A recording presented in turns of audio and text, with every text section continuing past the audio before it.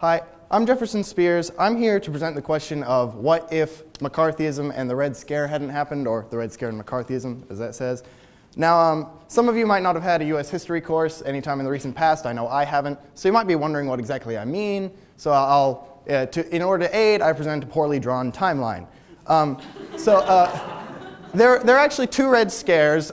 They can be visualized as roughly being divided by World War II. The first Red Scare was mostly a fear of communist revolution within the United States, sparked by the Bolshevik Revolution in Russia, and also somewhat fueled by hypernationalism following World War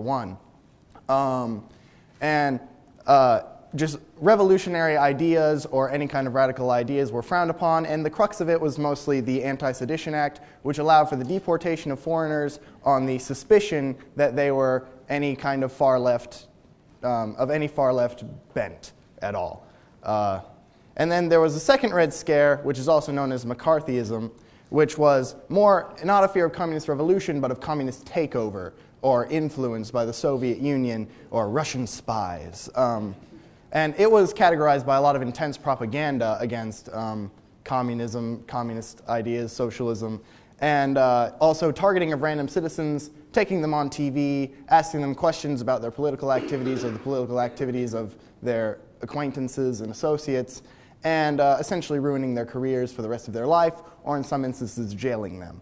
And the major crux of this one was the Communist Control Act of 1954, which established the House of Un-American Activities Committee, or HUAC, which was the organization that was taking these people on TV, and it was echoed at more local levels throughout the country. It's named after Senator Joseph McCarthy of Wisconsin, who kind of spearheaded the effort. Now, a lot of propaganda was mostly what resulted from this, demonizing anything that was at all associated with communism. In this case, atheism, because I know a lot of atheists, and I haven't noticed any of them being giant hulking gorilla cavemen things. You might know some, but I don't. Anyway, you get this kind of propaganda targeting everything, and communists randomly strangling people in the streets while flags burn in the background. But you get this targeting everyone, artists, what this was doing was essentially creating this atmosphere of fear and just challenging the audacity of anyone who would question mainstream conservative America, and that and if you were outside of the norm, you were dangerous. And it created this atmosphere of who knows, you don't know who could be a communist. Your neighbor could be a communist. Your cousin could be a communist. And if you were associated with them, you could be targeted. And I was stumbling across the internet, and I came across this picture. Now, what we have here on the left is an interpretation of Barack Obama, attempting to label him as a communist, and on the right is Senator Joseph McCarthy himself. And this picture is attempting to legitimize McCarthyism by saying that McCarthy was warning us about communist insiders and the enemy within, which is now being instantiated in the form of President Barack Obama, who is not a communist. But I'll get into this later. Now, I think most of you would agree with me that today's politics is messy. You get pictures like this. By the way, the Joker is not a socialist. And neither is Barack Obama. And you also get people like this guy.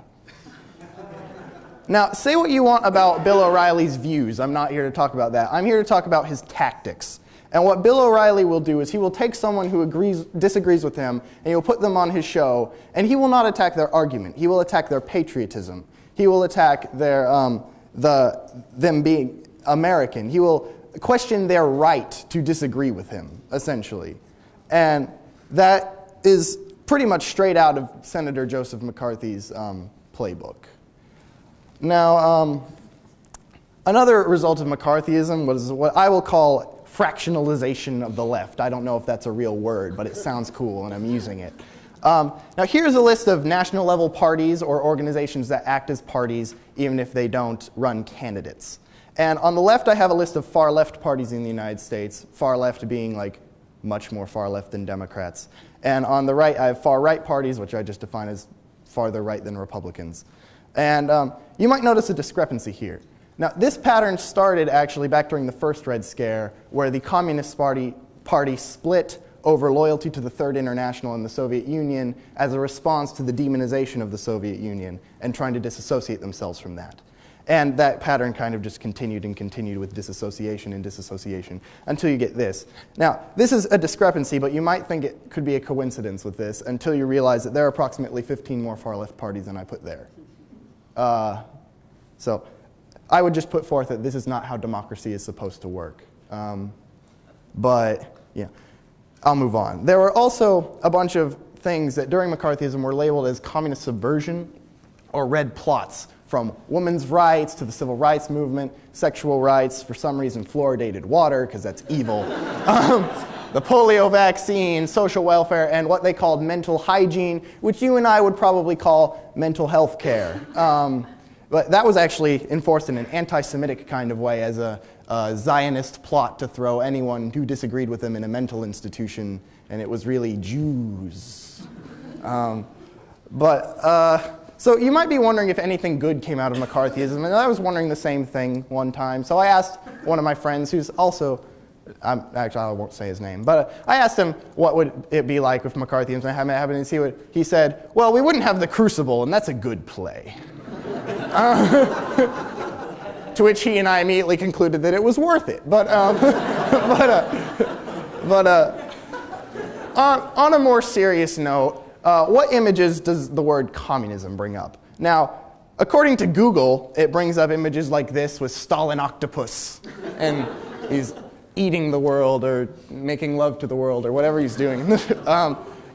Or, you know, communism is a slave, a plot to make slaves of all men. Or occasionally you get pictures like this, because communism. But regardless, you get pictures that portray communism as either evil or ridiculous. Now, I'm not here to tell you all that you should go join a communist or socialist organization. I can do that some other time. This is something you should think about and you should worry about. Now, you might not recognize these three names. These three names are three anarchist citizens who are currently being held in custody in criminal contempt because they refused to testify in Seattle before a grand jury on the political activities and opinions of other individuals related to the Occupy movement. They are not accused of participating in any criminal act, but they may be held until the expiring of the term of the grand jury in March 2014, simply because they refuse to sell out people based on their political activities. And this is not an atmosphere in which I'd like to live. And that's something to think about.